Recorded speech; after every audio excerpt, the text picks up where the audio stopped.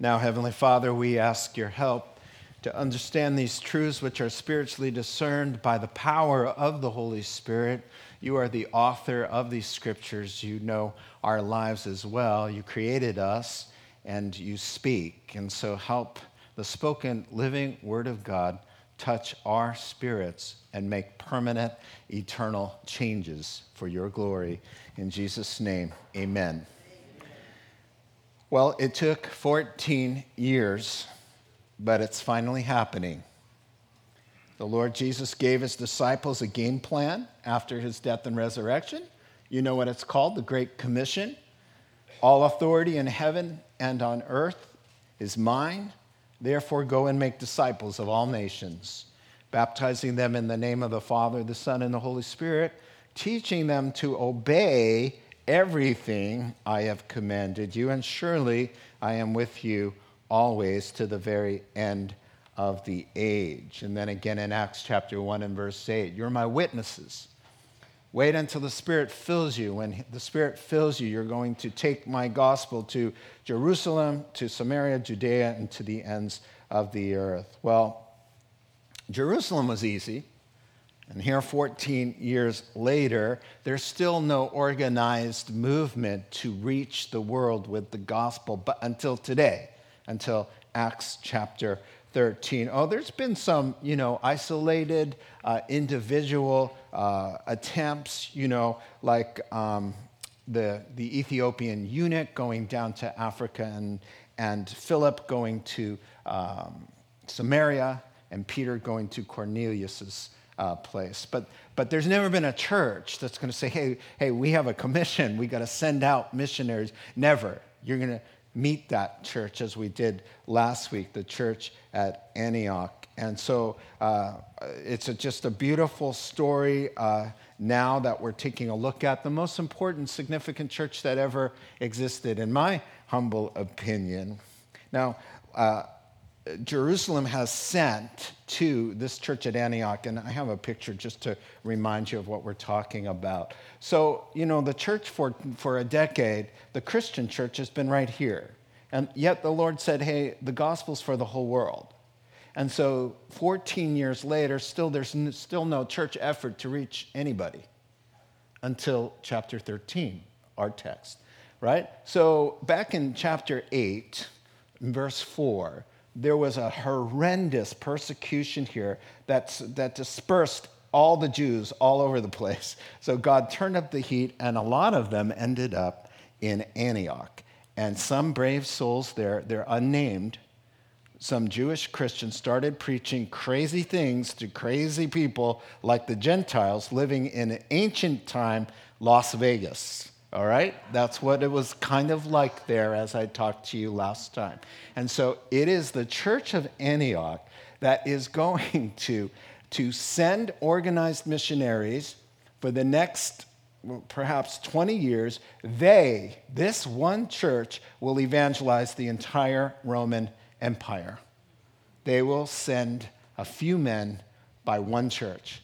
And the 3 missionary journeys are going to all commence and end with that church. They are the sending church and they are the receiving church. So Paul and the missionaries will go out, and we are going to see 3 missionary journeys now start. So we have entered a new section in the book of Acts. From chapter 13 on, we've got the 3 missionary journeys, all right? And it's all about the sending church and the missionaries. And in fact, I have a picture of that too, the 3 missionary journeys. Don't let that confuse you, all right? So it always starts at Antioch, right? And so today we start missionary journey 1 that just goes sail to Cyprus and then up into, this is modern day Turkey, central Turkey. Paul ends up getting stoned and left for dead at Lystra, I should say. And then he goes on to Derbe, and then they come back the same way. He goes back to the people who left him for dead. That's amazing. Then he comes back, and they go back to Antioch. That's missionary trip 1. And then missionary trip 2, Antioch sends another team, the land way, and the Holy Spirit directs them up, doesn't allow them to go this way. and tells them to go this way to Troas. That's where they have the vision of a man saying, come and help us. And the gospel goes for the very first time to Europe, right there. Second missionary journey. We're on our way there. And then he comes down to Thessalonica, the book of Thessalonians, and he goes down to Athens, he goes to Corinth, and then across to Ephesus, and then down here, and then he sails back. After talking a little bit at Jerusalem, he goes back to the mother sending church at Antioch. And then the third one as well, just to encourage the churches again. It's a total trip of, within 20 years, about 10,000 miles, 10 to 15,000 miles, mostly of walking and also sea miles as well. But what's amazing to me, it's all one church. One church did that. Not two churches. One Christian church. The very first church that looked kind of like a modern day church. When you think of church, you may think of a few scattered Jews in there, but mostly Gentiles, right? A church that looked very much like ours. A few Jews and a lot of Gentiles. That's what they did. A few men. No computers, no cars. No iPads, no iPhones, no Blackberries, no blueberries, no strawberries. Just so, this is just amazing. So, okay, thank you for the map. Now, last we heard, what did we hear? The church at Antioch had two teachers, Barnabas and Saul. They taught for 1 year. Then a prophet said, let them know, heads up, a famine is coming. They wanted to send a love offering to the brothers in Jerusalem, the church, the Jewish church in Jerusalem. And so Barnabas and Saul took the love offering. They went to Jerusalem. They left the love offering, but picked up Barnabas's cousin, John Mark. And John Mark is famous because he wrote Mark. So they pick up little cousin. He's a little young. He's probably not more than 20. They pick him up, and they bring him back to the church at Antioch. So now Barnabas and Paul have returned. The church is on fire there. They're sensing we got to do something. We've got a great big world. There are no churches. Nobody knows Christ in that whole region, the whole Roman Empire. It's us and nobody else. What are we going to do? Verse 1. Now in the church at Antioch, there were prophets and teachers. Barnabas, Simeon, another way to say that is Simon, called Niger. It's a Latin for black. That's what it means. He's probably an African. Lucius of Cyrene, that's Libya. A Manaen, who had been brought up with Herod the Tetrarch. The Tetrarch there is Antipas, the one who killed John the Baptist, the one who mocked Jesus at the trial. And Saul. Saul's getting his name finally changed to Paul in a few verses, and then it'll never be Saul again. Now, while they were worshiping the Lord there at that church and fasting, the Holy Spirit said, "Set apart for me Barnabas and Saul for the work to which I've called them." So after they had fasted and prayed some more, they placed their hands on them and sent them off. All right, so we're going to pause there. Now, Barnabas and Saul return with kind of a tag-along John Mark, and the Holy Spirit has something big for them to do. And it is just an incredible thought of what is waiting in store for these three men. They are going to be the first missionaries ever sent by a church. And so the important church here that we see is doing an important work. And the chapter divides quite nicely. We're going to learn more about, one, the ministers of the church. The Holy Spirit wants you to meet them. They had 5 leaders. This is who they were, and this is how they did ministry. And just a few verses, but there's a lot in there. And then secondly, that's verses 1 through 3. And then secondly, we're going to see the mission field.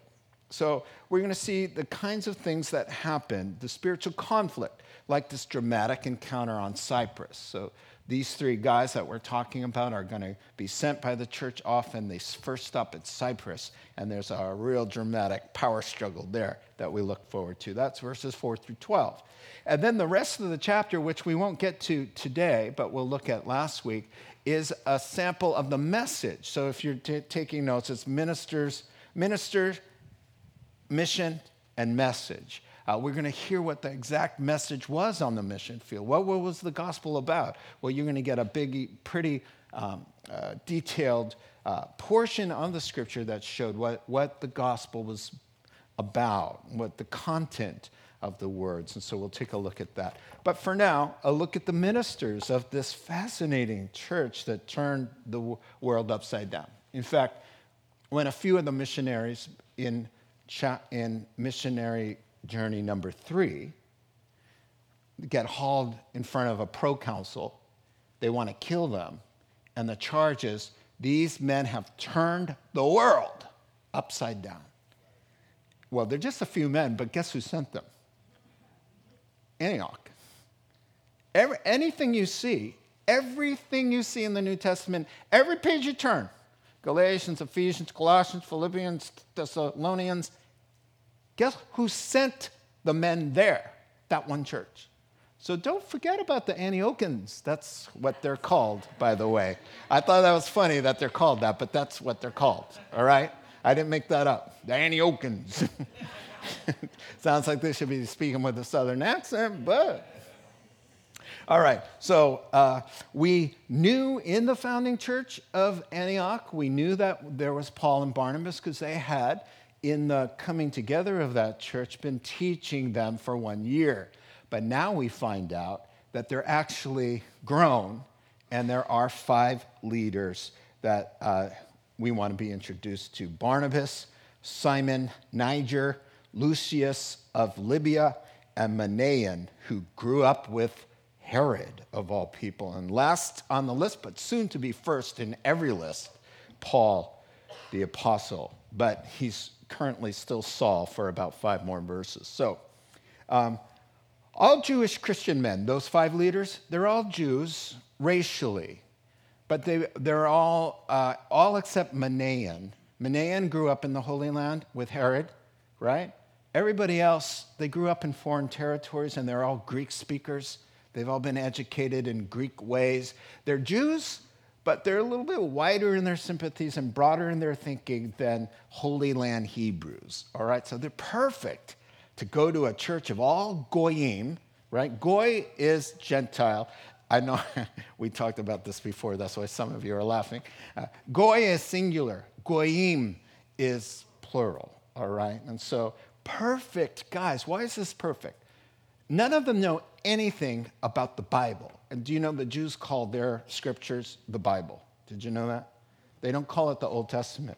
They call it the Bible. It's funny. I like that they call it the Bible, because guess what? It is. Here are 5 men who were raised on the Bible.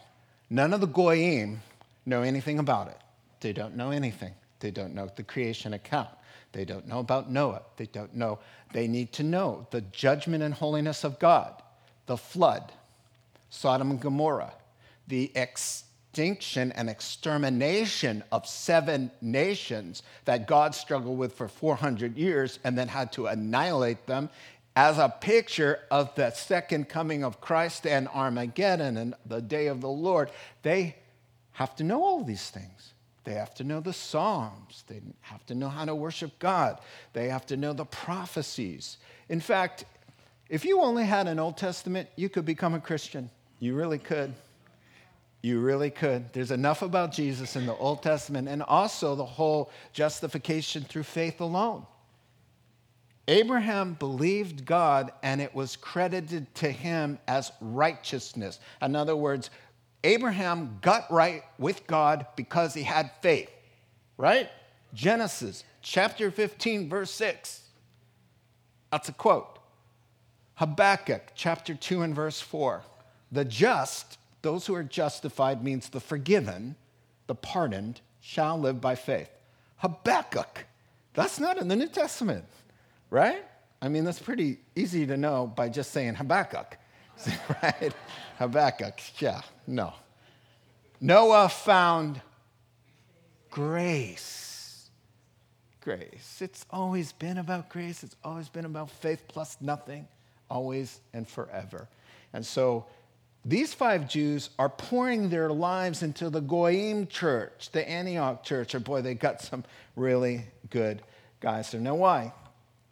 Why does the Bible say they were prophets and teachers? Well, a prophet, biblically speaking, was one who spoke for God.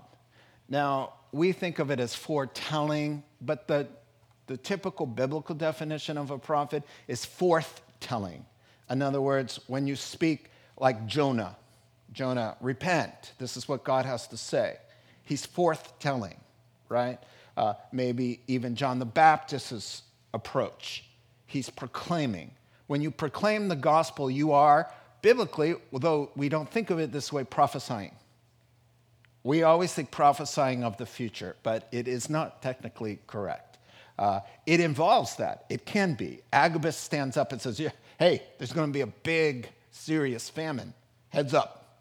Yeah, so it involves that, but it isn't always that. So these men were prophets, and they were teachers, and one who brings explanation, understanding, and application to God's word for God's people. And now these gifts overlap, and people have multiple gifts, and every Christian has one for sure, or more. Now, why does the Holy Spirit want you to know about these men who were proclaiming the truth and teaching the Word of God? I'll answer that for you. That's because God knows what makes a church healthy, strong, productive, and protected. Wherever there's a work of God, there will be a leader, period. If you want to talk about early church and pattern, you will always find a leader. Show me one work of God where there's no pastor, elder, teacher, prophet, evangelist,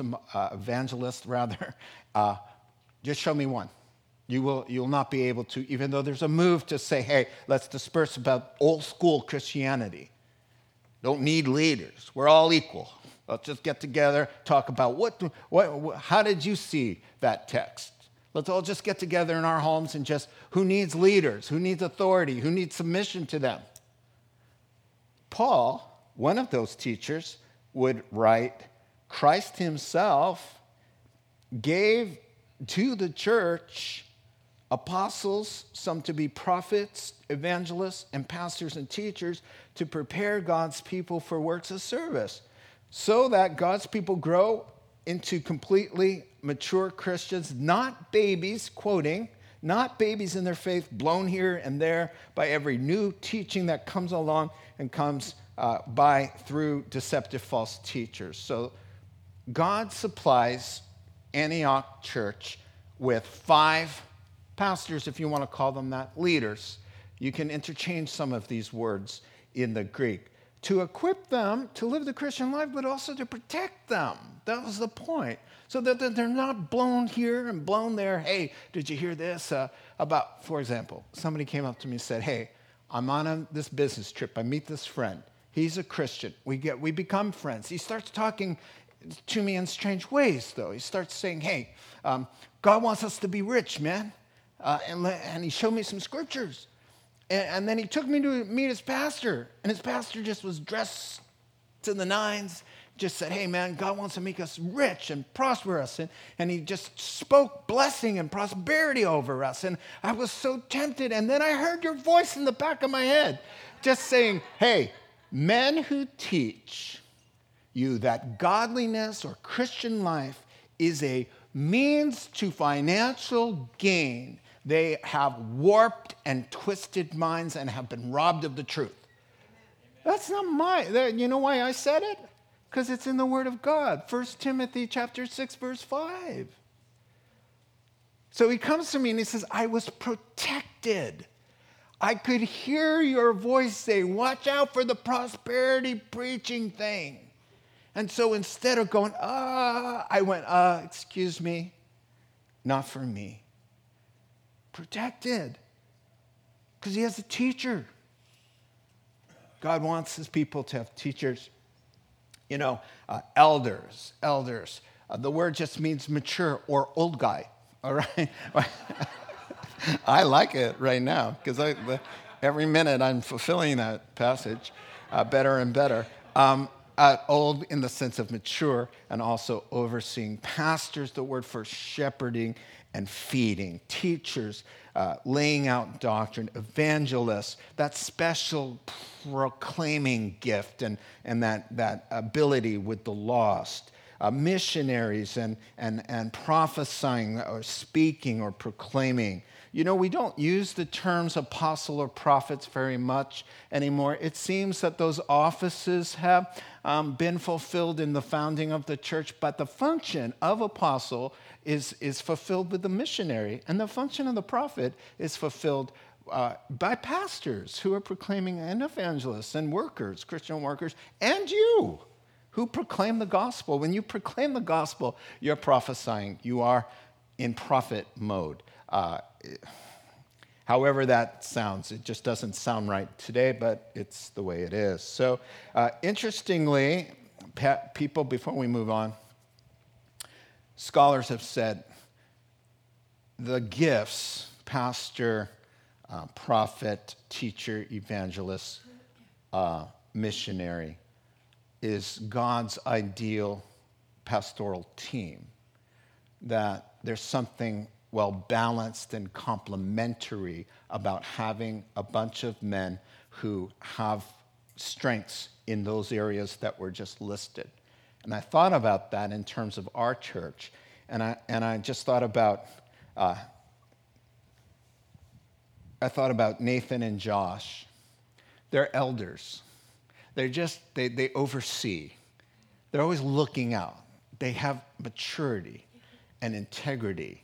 They fit that bill. And you've got Adam, Pastor Adam. He's a teacher. He's one of those apologetic guys that can defend the faith, line upon line, precept about precept. I don't know if you've heard him preach. He's a teacher. And then Pastor Jim. Do I even need to say?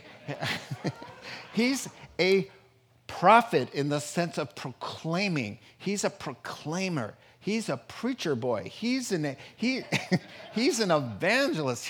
Give him a box and turn him loose and put on your seatbelt. Amen? Right? And me, I'm a pastor. I'm the feeder. I'm a nurturer. I'm the watch out. I'm the papa of the church. That's who I am there. And it's a very nice balance there. And these guys had the same thing. Barnabas. Let's go down their list real quick. Barnabas I told you about him. His name was Joseph, but then everybody around him said, man, you encourage us. All you do is comfort and encourage everybody. You always see the positive. Let's call you Barney. It means Mr. Comforter, Mr. Encourager, right? Every time you see the guy, he's helping. When everybody's afraid of Saul, because they should have been. He was a Christian killer. And then suddenly he comes in and says, hey, I've seen the light, brothers. Everybody went, of course you did. And they turned to run. It was Barnabas who said, hey, man, come here. Hey, guys, Peter, James, John, come here. Dude, this guy is the bomb, all right? They're trying to kill him for his testimony. Man, he's one of us. He got saved. The Lord appeared to him. Hey, Barnabas, if you say so. Yeah. John Mark cut out on them. Of course, John Mark is his cousin, but he cut out on the mission. Paul said, that's the last time you do that. You're not coming. And Barnabas says, oh, come on, man. See, he's mercy. All right? So every church needs a mercy, soft-hearted people first. But then you've got the Apostle Paul, who's tasked. He's going to evangelize the entire Roman Empire single-handedly, just about, right? He's going to write 13 books in the New Testament. He doesn't have time to be a people person. He really doesn't. He's got to write the book of Romans. John Mark, please, you're bugging me. Go away, right? But what if you've got Barnabas over here going, John Mark, come here, baby. So I know you went home to mommy, but we still love you. Right? But Paul doesn't have that because he doesn't need to have it. Because Barney's got it. Right? It doesn't mean Paul gets to be rude, right? But it does mean we all have our special kind of bents and our strengths and our weaknesses, and we're supposed to be complementing one another. That's the idea here in the body, with the hand and the foot and the eyes and the nose and the whole bit there. So you have Paul and Barnabas. You've got Simon. Everybody's saying in the books I'm reading, so this is Simon. This is Simon of Cyrene. This is the guy who carried the cross. So, commentators say, you know what? He represents a man who's been to Calvary. He's seen the cross. He represents the leader's sacrifice. There's sacrifice involved when you want to lead. Sacrifice of your family and your time and money. These are things that happen. He carried the cross, and then all other burdens weren't heavy. That's the kind of guy you want around, for sure. And then you've got Lucius. Lucius, nobody knows anything about except Paul mentions him at the end and says, hey, he's a beloved brother at the end. So people say he represents just that loyal, stick to it all the way, dependable all the way through to the end. I don't know about you. I've been around 35 years as a Christian. A lot of friends that I used to know are not walking with the Lord at all. Lucius, not one of those guys. Lucius, like, done, I'm going the whole way. He's a good guy to have around, right? And then finally, Manaen. Manaen is, the word used, brought up with Herod, is a word that can mean foster brother, or it's an idea that Herod and Manaen both come from royal families, and they were raised at court, at court there, and that he represents a leader who has distinct calling from God. There's no way. I mean, they were raised the same way. One turns into a murderer, and one turns into a missionary, a minister, right? One turns into a believer, one turns into a beast, right? It's the hand of God that you can look back and you can look at a leader and say, wow, sovereign move of God there.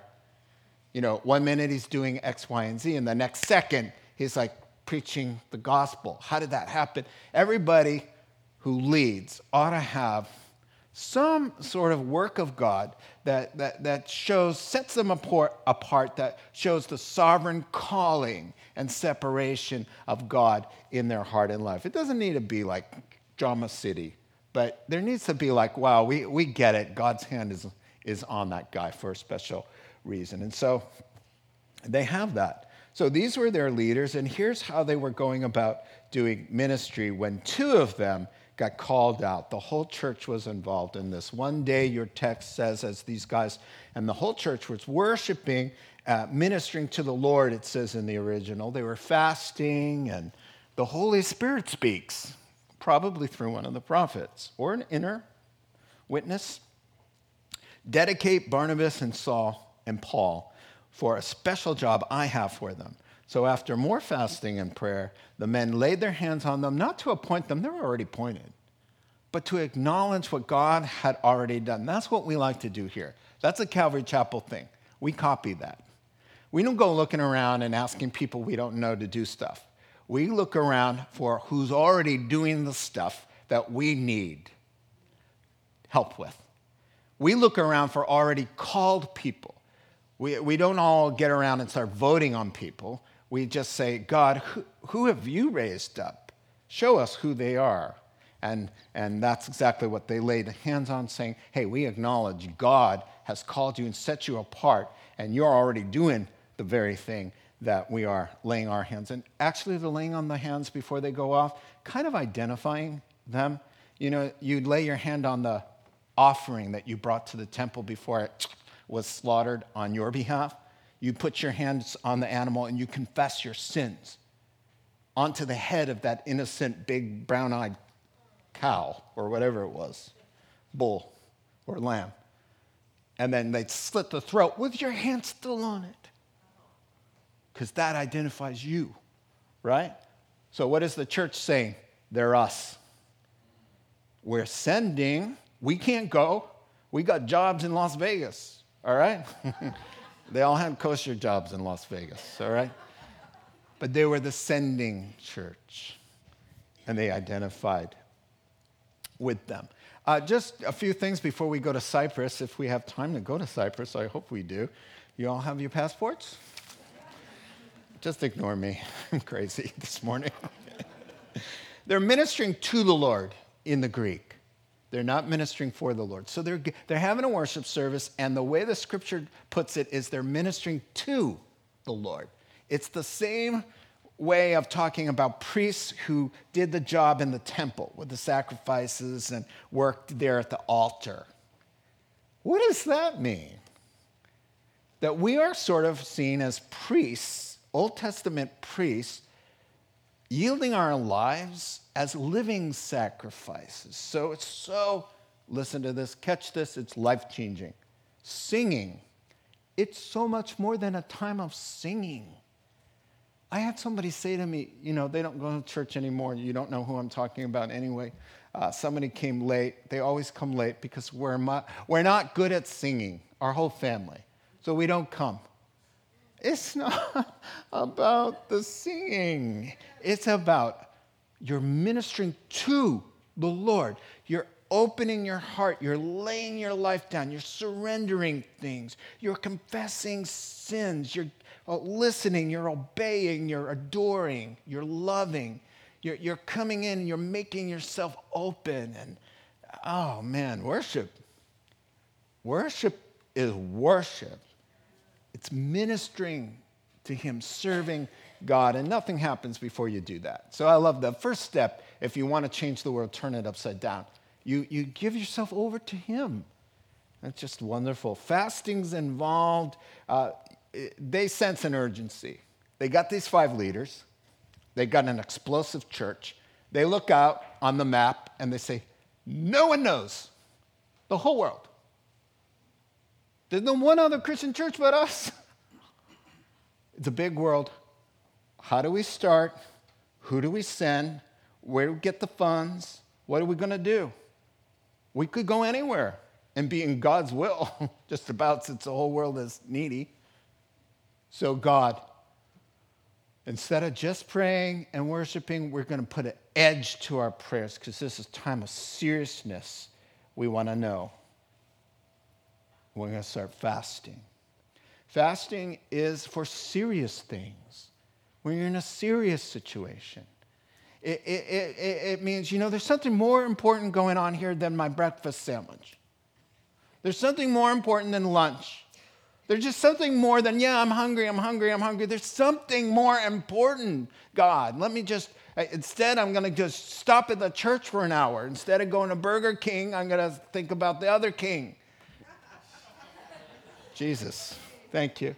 I got one applause there. To stop in the church and open my heart, open the scriptures instead of opening the wrapper. You're opening the Bible and you're saying, God, this is a serious time. Should we go left? Should we go right? Should I say yes? Should I say no? Is she the one? Is he the one?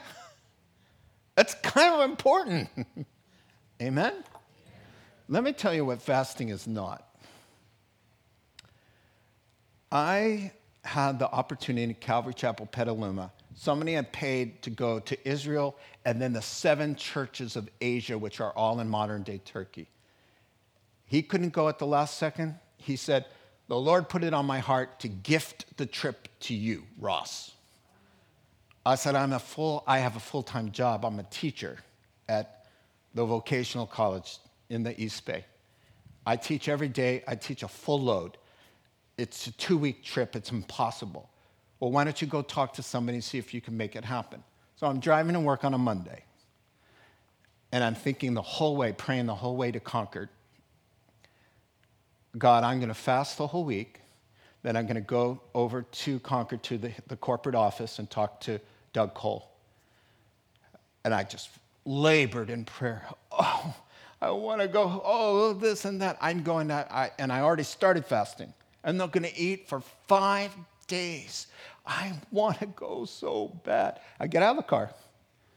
I go into the foyer. I've got my briefcase. I'm in the foyer. This is Monday morning. The CEO, Doug Cole, is standing right there in the foyer. Now, I'm like, oh, what are you doing here? I was just thinking of you. I was thinking of making an appointment to see you on Friday over at the office. He goes, oh, I got business over here today, so I came over here. What's up? I go, no, I'll talk to you. I'll talk to you. We're standing in the foyer. People are walking by with their Starbucks, you know. I'll talk to you on Friday. Hey, man, come on. I'm right here. Talk to me.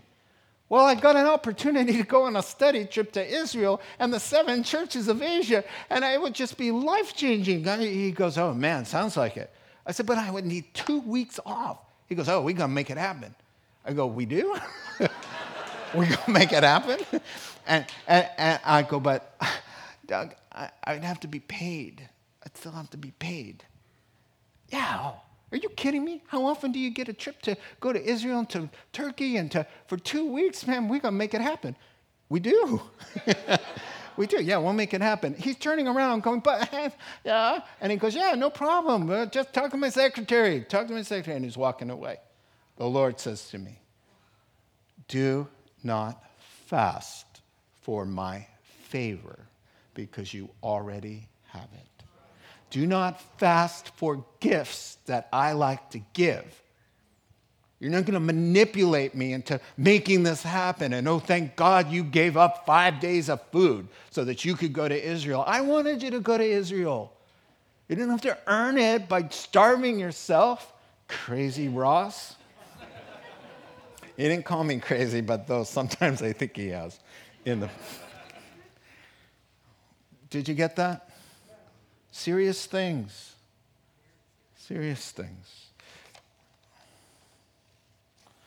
We have to go to Cyprus, right?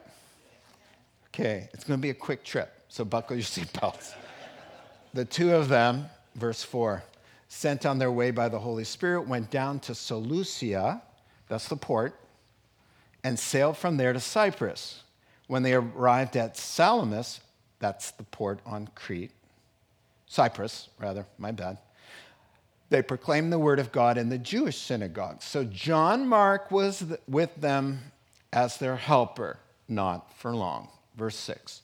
They traveled through the whole island until they came to Paphos, where they met a Jewish sorcerer and false prophet named Bar Jesus, of course, son of salvation or son of Jesus, who was an attendant for the governor or proconsul Sergius Paulus. The proconsul, an intelligent man, sent for Barnabas and Saul because he wanted to hear the word of God. But Elymas, the sorcerer, for that is what his name means, opposed them and tried to turn the governor from the faith. And then Saul, who's also called Paul, now you will never hear the word Saul again. All right? Interesting to me that this is the exchange that gets him his name, Paul. Okay, then Saul, who's also called Paul, filled with the Holy Spirit, looked straight at Elymas and said, you are a child of the devil and an enemy of everything that is right. Now, you know that book, How to Win Friends and Influence People? That wasn't in there. Just call him out as a child of Satan. All right. You are full of all kinds of deceit and trickery. Will you never stop perverting the right ways of the Lord? Now, the hand of the Lord is against you. You're going to be blind, and for a time, you'll be unable to see the light of the sun. Immediately, mist and darkness. By the way, Luke is a physician. Colossians chapter 4, verse 10. Mist and darkness are both medical words here. Very interesting. So something's going on medically with him, all right? Mist and darkness come over him. He gropes around seeking someone to lead him by the hand. Verse 12. When the proconsul saw what had happened, he believed, for he was amazed at the teaching of the Lord. Yeah, some things are no-brainers. You know, when you see something like that in front of you, you're like, okay, I believe. And so we've seen a little bit about the men and saw how they do church and how they put God first and the Holy Spirit is leading. Now we get to see an example of what happens on the mission field. And one word is going to sum up the entire rest of the book of Acts. From Acts chapter 13 on, we're in the journeys. Journey 1, Journey 2, Journey 3, and then Paul's journey to Rome, right? One word will sum up, I guess it's 11,150 miles, 40 stops mentioned in these remaining chapters in the book of Acts, 16 chapters to go. One word sums it all up: conflict. Jesus put it this way: "This is my verdict.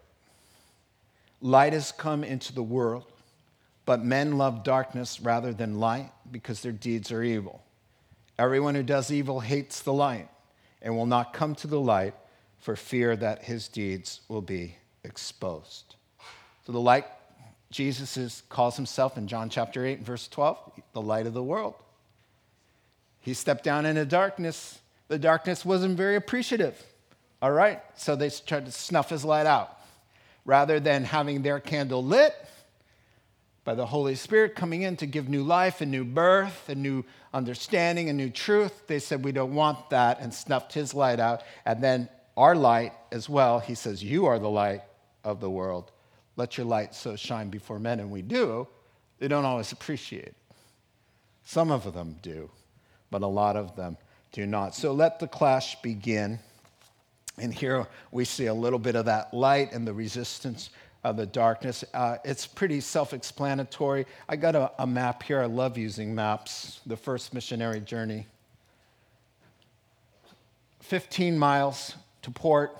From port, about 100 miles to sea. The first stop, Salamis, whatever. They go to the synagogue there first. Why reinvent the wheel? You've got a whole room filled of people who know all about Moses and creation and the prophecies. So they always go throughout Acts, always start with the Jews, because you don't have to reinvent the wheel. You got things going on. They already know, right? So much, until they got thrown out. And then they go to the Gentiles as well. There's 100 miles here as well to the other. Paphos is the seat of the Roman government, and that's where they meet the governor, Sergius Paulus. And doesn't his name just sound important? And so he really does. And so this is where the drama begins. And I love how they describe the governor. He was an intelligent man. And then the same clause, because he's sent to hear the word of God. That's how the Bible defines smart. He gets word, hey, there's men preaching in the synagogues around town about this miracle-working God. In fact, there are signs and wonders happening. You know, a couple guys got healed and this and that. He goes, hey, send them my way. I want to hear this. It's a word from heaven. It's a word from God. I'm all ears, because he's a man of understanding. So he sends for them a great scene before us. You got willing Christian missionaries, a life-changing gospel, and an eager seeker, a man of influence. I guess the guy's eyes were really big, like, oh, wouldn't this be a big catch? You know, the governor of the entire island of Cyprus. What's missing? The devil. That's who's missing.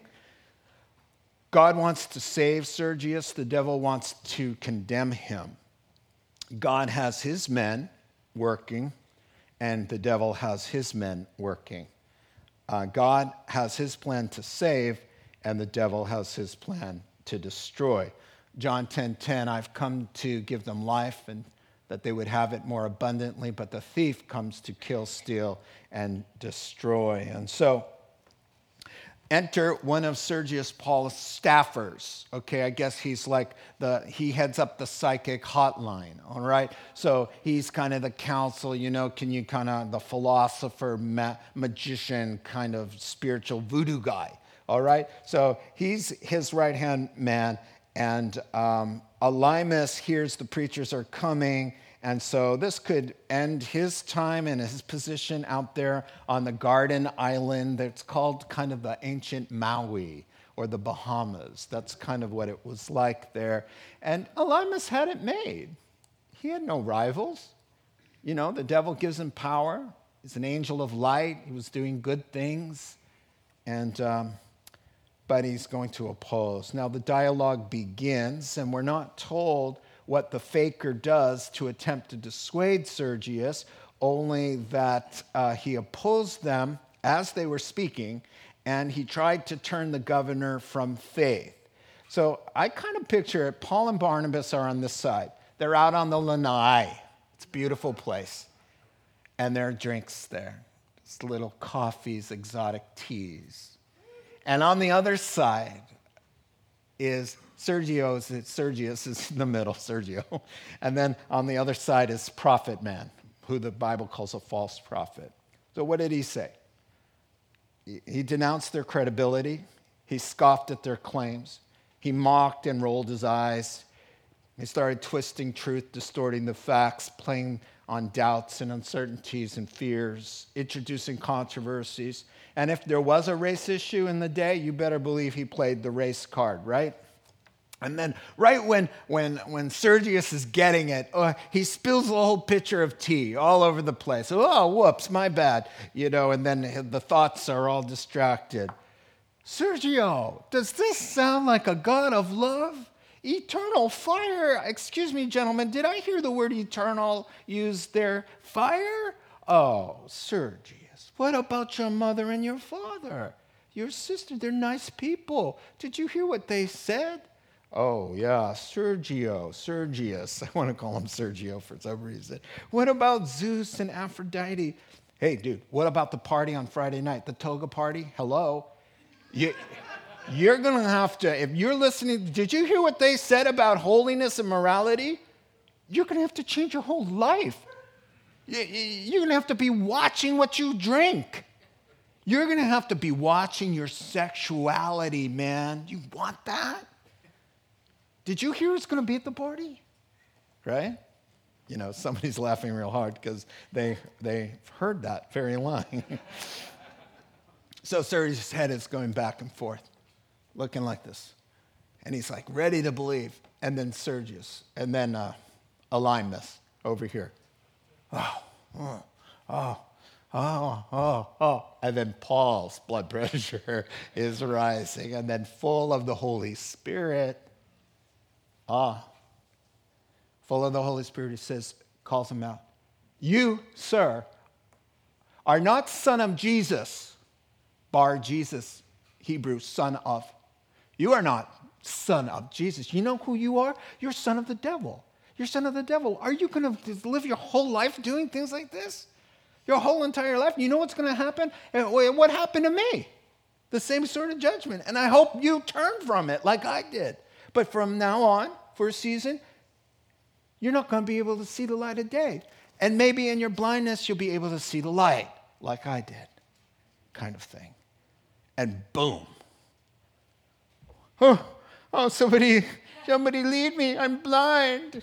I want my mommy. Sorry. I just appreciate that whole scene. Now, was he too harsh? Well, I don't think so, because he was filled with the Holy Spirit. Here's what David Guzik says about it. If you want to commit spiritual suicide, that's your own business. But how dare you bring others down with you? If you want to give up on the things of God and grow bitter in your heart against him, that's your own choice. But it is a heavy and serious sin to draw anyone else away with you, either with your words or your example. So don't get in the way of God and a person who's seeking him in truth. Just don't get in the way. You're getting in better luck with a she-bear robbed of her cubs than God trying to get to somebody and you in the way stumbling them. Because God will just take you out. He'll just take you out. That's the way it is. Now or later, God has his will. What did Sergius see when he looked up? He looked up, he saw a refreshing, clean, confident boldness that comes from being right with God and on the side of truth. He saw someone with a backbone who wasn't afraid to call out somebody for their evil ways. He saw someone with the guts to speak the truth. He saw the power of the genuine article against the weakness of the counterfeit. He saw all of this, and he said, I believe. No compromise. He didn't say, we're not here to judge, Brother Elymas. We're all on our spiritual journeys, and it's all about relationship. And our Father's love is great enough to embrace the Son of salvation. And who are we to make a judgment call? He didn't do any of that. He said, your soul, sir, is on the line, and this guy's a liar. And then God backed that up with some powerful evidence. Because what's the most important thing here? That Sergius finds the Lord, which he does. And records indicate that his whole family came as well. Let's pray together.